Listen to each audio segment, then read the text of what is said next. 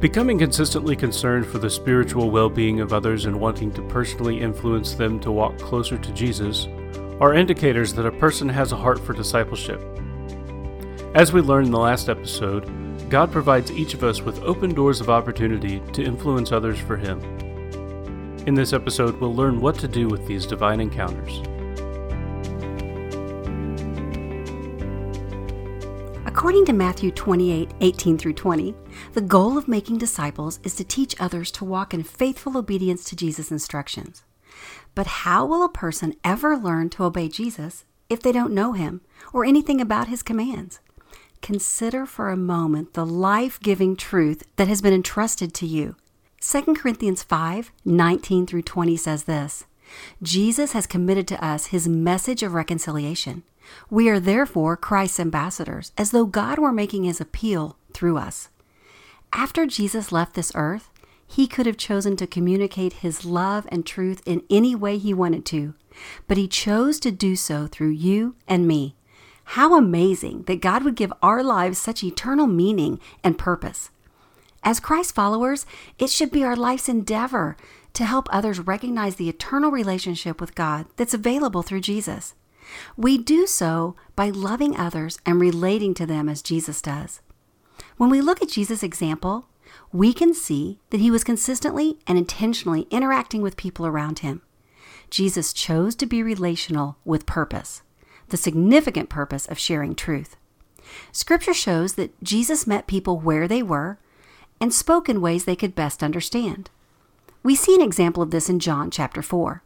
As Jesus was traveling through Samaria, He stopped at Jacob's well. John 4:7-10 says this, When a Samaritan woman came to draw water, Jesus said to her, Will you give me a drink? The Samaritan woman said to Him, You are a Jew, and I am a Samaritan woman. How can you ask me for a drink? For Jews do not associate with Samaritans. Jesus answered her, If you knew the gift of God and who it is that asks you for a drink, you would have asked Him, and He would have given you living water. Jesus interacted with this woman with eternal intentions. He took a natural conversation and purposefully directed it to spiritual matters. In other words, He took the subject that was common to them in that moment, water, and then He related the subject of water to eternal truth. In doing so, the woman's need for truth was revealed. Jesus continued to use truth in their conversation, cultivating change in this woman's heart and life. In following Jesus' example, we too should be intentionally relational with others for the purpose of sharing His truth. Hebrews 4:12 tells us that God's Word is living and active, sharper than any double-edged sword. It penetrates even to dividing soul and spirit, joint and marrow. It judges the thoughts and attitudes of the heart. Only God's Word is powerful enough to convict a person's heart. 1 Thessalonians 2:13 shows how truth produces transformation in a person's life. I've included an illustration of this verse in this episode's outline that I believe will be helpful here. Let's look at 1 Thessalonians 2:13 together. It says this, And we also thank God continually, because when you received the word of God, which you heard from us, you accepted it, not as the word of men, but as it actually is, the word of God, which is at work in you who believe. You see, the Word of God works, producing transformation within a person's life when they respond in belief. But notice the progression, the steps that must occur according to this verse. Before a person believes God's Word, they must first hear it, then receive it, accept it in their life as truth, then believe it by trusting in it. Since genuine change occurs within the heart, the truth of God's Word must be internalized before it can take effect in a person's life. In other words, in order for Scripture to do a transforming work in a person's life, it must be received as valuable and then trusted as it's applied in daily living. Then, as a person depends on Christ, the Holy Spirit will enable them to live out biblical truth. That is why our ability to relate well to others can be instrumental in a person's spiritual development. So what about helping to meet the physical or financial needs of others? Aren't those also important? Of course they are. But it's important to realize that we can easily help someone change their external circumstances without ever affecting them internally. For example, we could provide clothing to the needy, visit the sick in the hospital, or serve a meal to minister to a hurting family. But then what?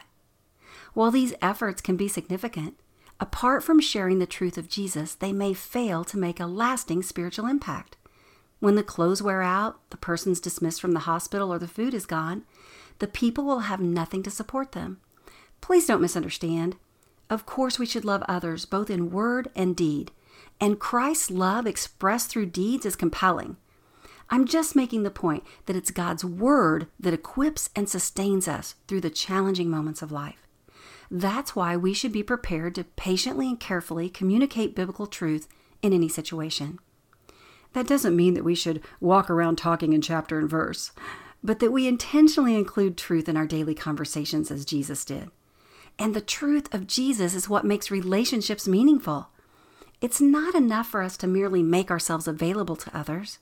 Jesus made himself available with intent and purpose. He saw purpose in every conversation, every meeting, every relationship. Let's stop here for a moment to remind ourselves of the Great Commission in Matthew 28:18 through 20. Jesus begins by saying, "All authority in heaven and on earth has been given to me. Therefore, go and make disciples of all nations, baptizing them in the name of the Father and of the Son and of the Holy Spirit, and teaching them to obey everything I have commanded you. And surely I am with you always, to the very end of the age."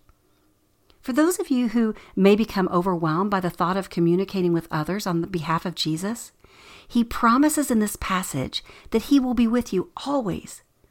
The enemy would love for you to be overwhelmed, feel awkward or fearful, so you will avoid talking to others about the powerful truth of Jesus. If you're tempted in any of these areas, I encourage you to ask the Lord to give you the courage, his courage, and boldness to interact with others on his behalf. Perhaps you are a person who knows no stranger. You could strike up a conversation with anyone at any time. Jesus' commission to make disciples begins by reminding us to operate under his authority rather than our own. So in a similar way that a fearful person must learn to rely on God's Spirit to enable them to be bold in relating to others, those who can easily carry on a conversation should learn to be yielded to God's leading and control in interacting with others. This lifestyle of intentionally cultivating relationships for the purpose of sharing truth may appear to be consuming.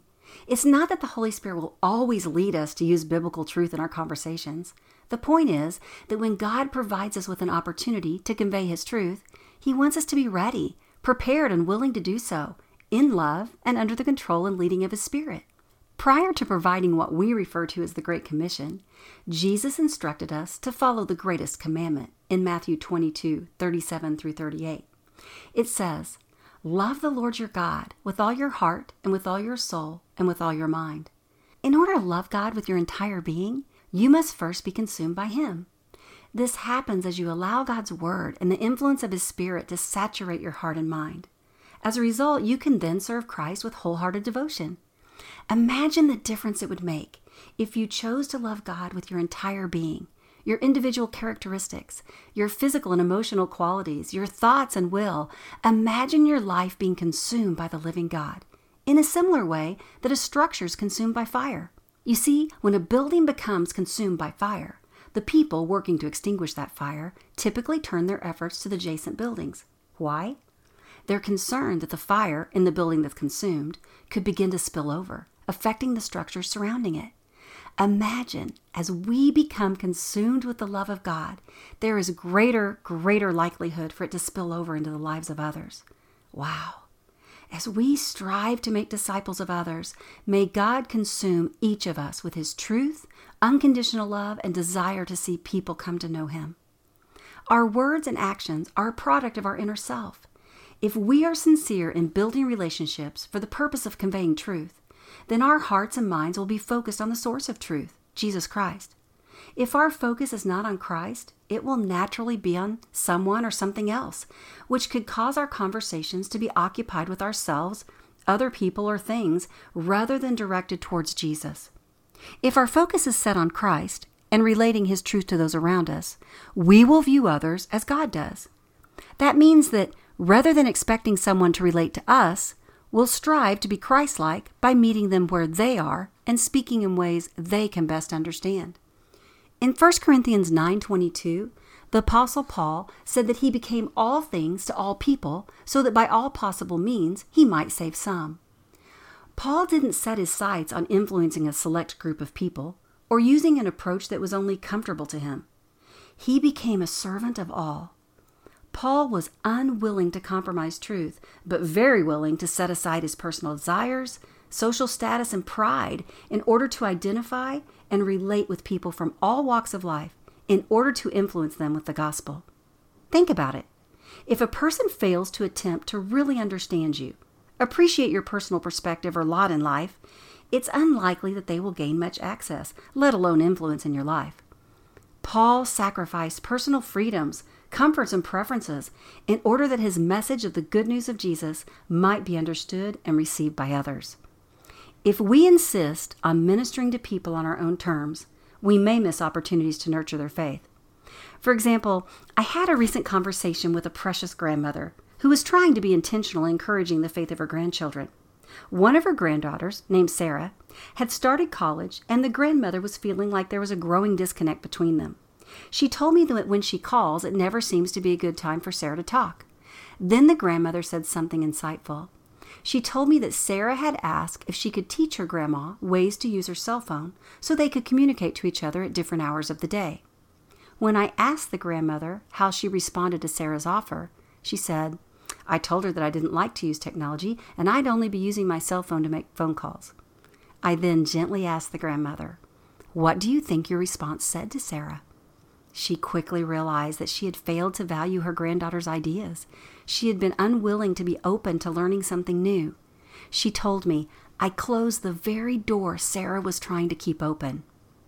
Again, we can see, if we insist on communicating with others on our terms, we may forfeit the very opportunities God provides.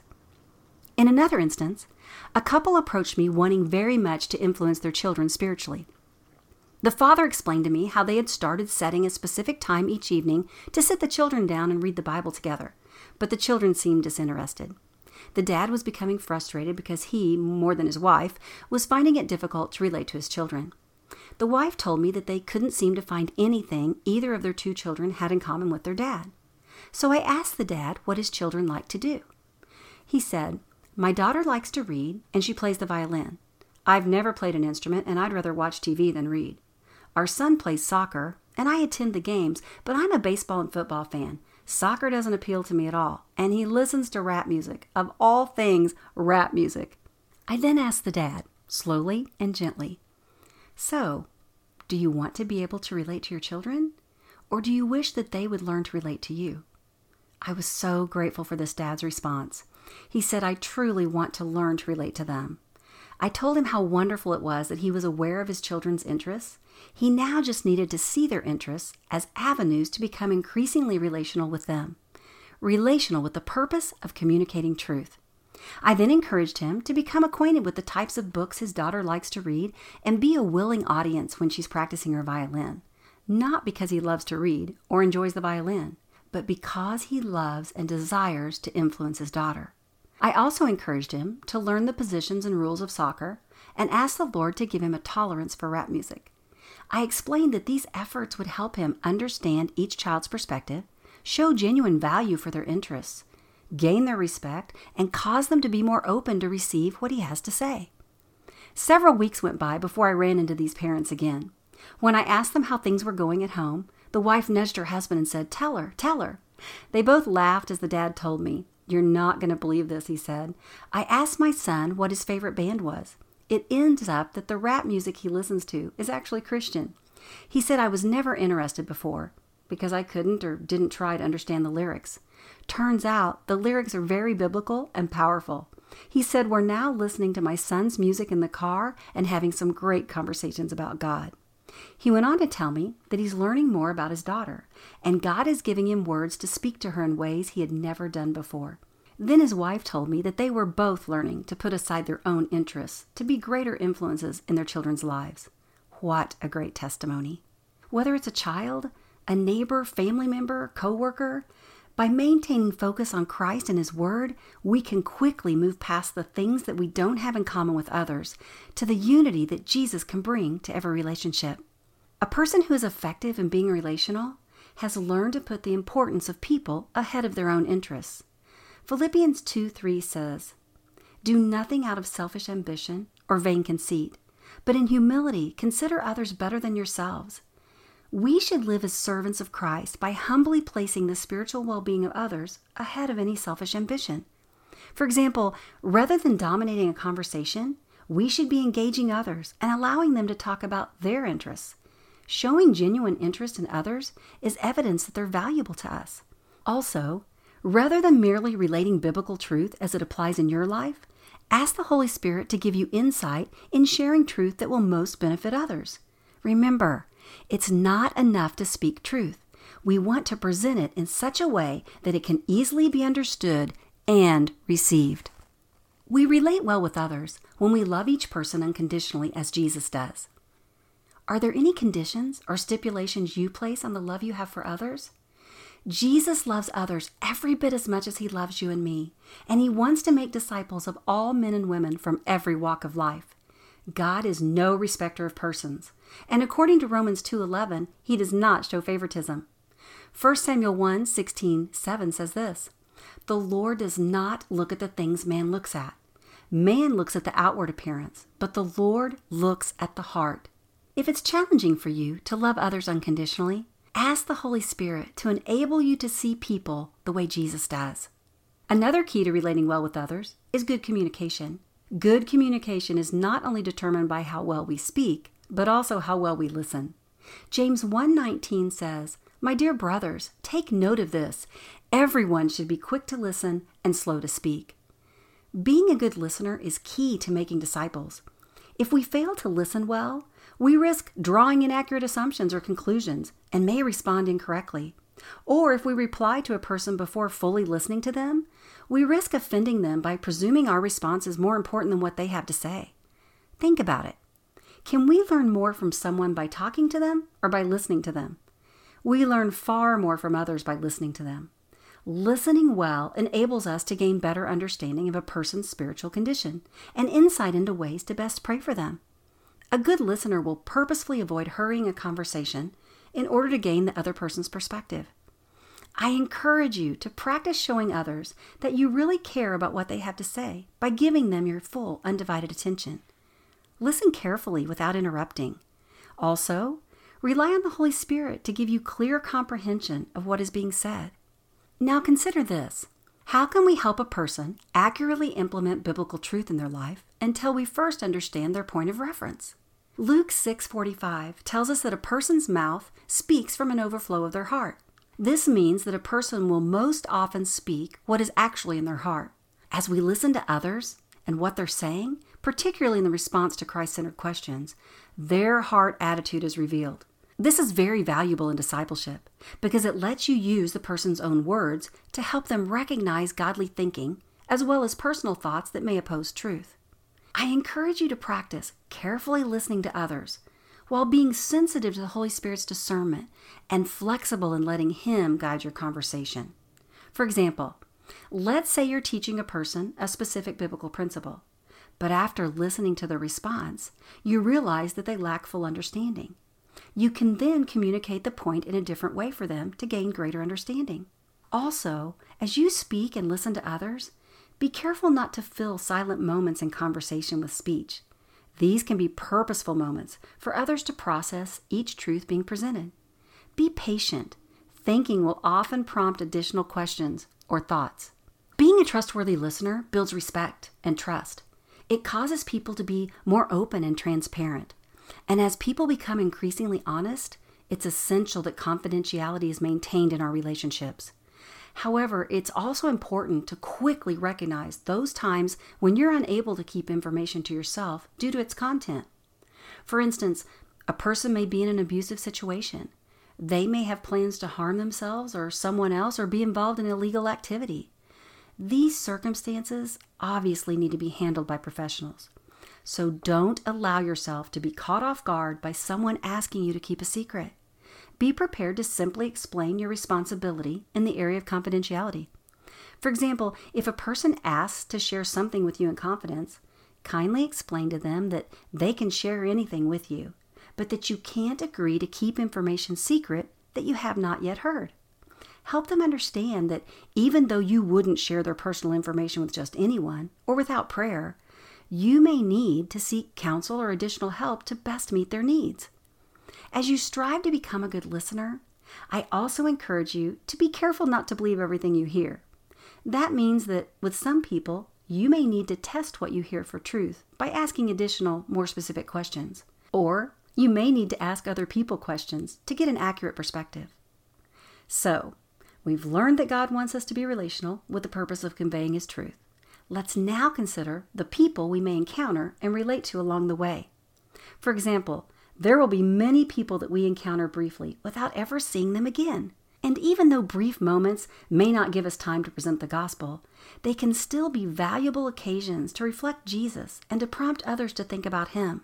Galatians 5:22 says, "The fruit of the Spirit is love, joy, peace, patience, kindness, goodness, faithfulness, gentleness, and self-control." As we allow God's Spirit to work in us and through us, the fruit, or our actions, will reveal Christ's nature to those around us.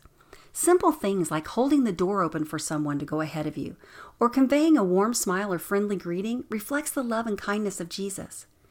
What effect might it have on others if you relied on Christ's abiding joy during a stressful day?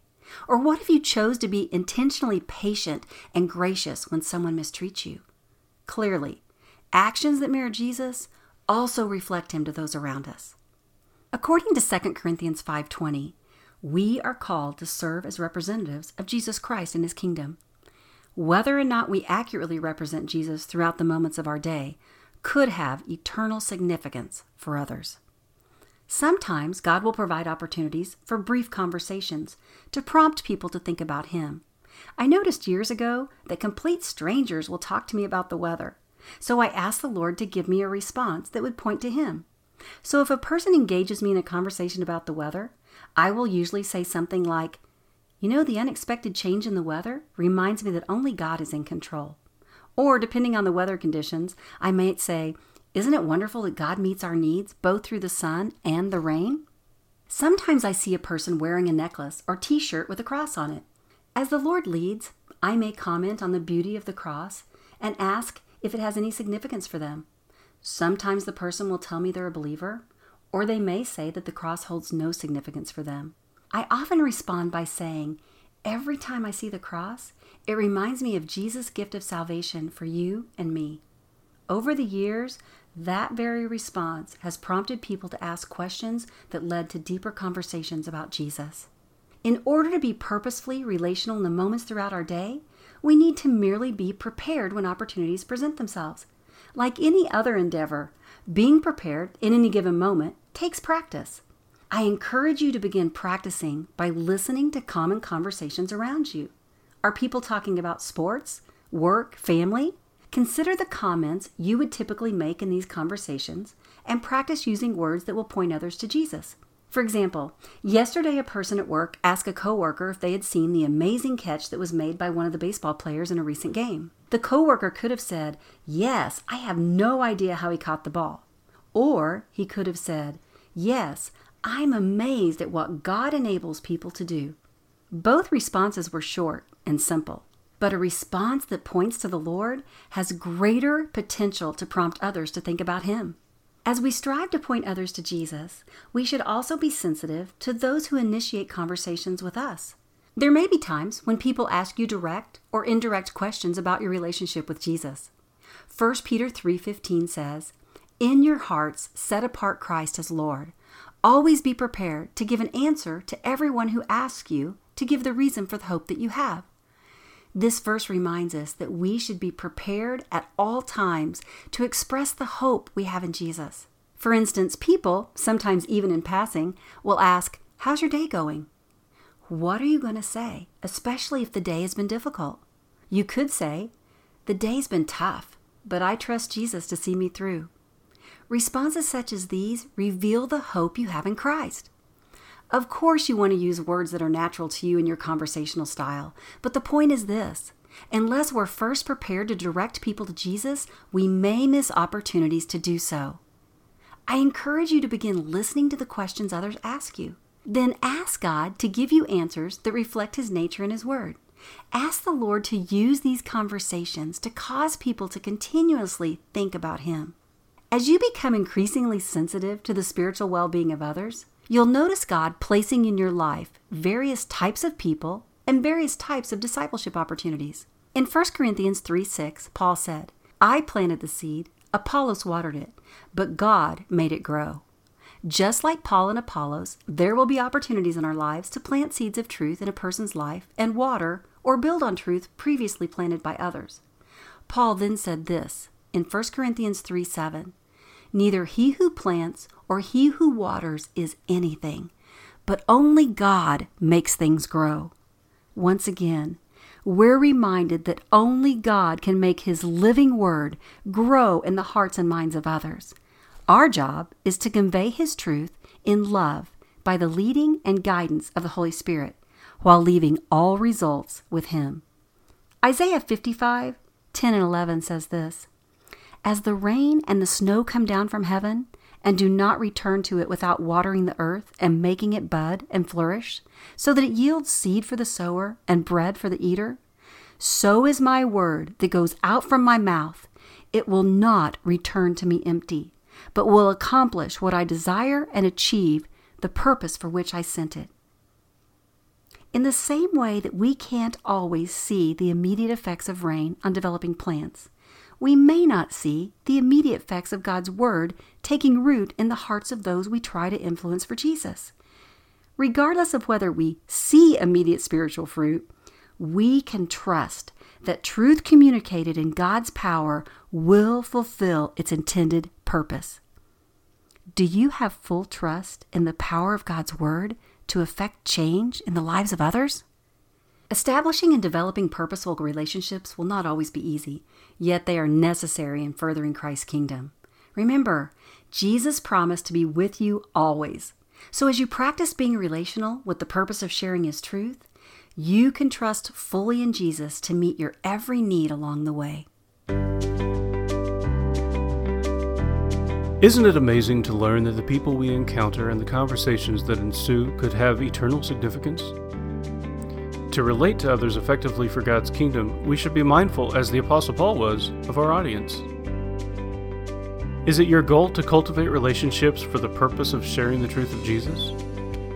If so, rely on the Lord to enable you to recognize the perspective of others and to speak truth in a way that resonates with them. As you trust in Christ for wisdom and discernment, He will enable you in every way to effectively relate well with others while conveying God's grace and truth.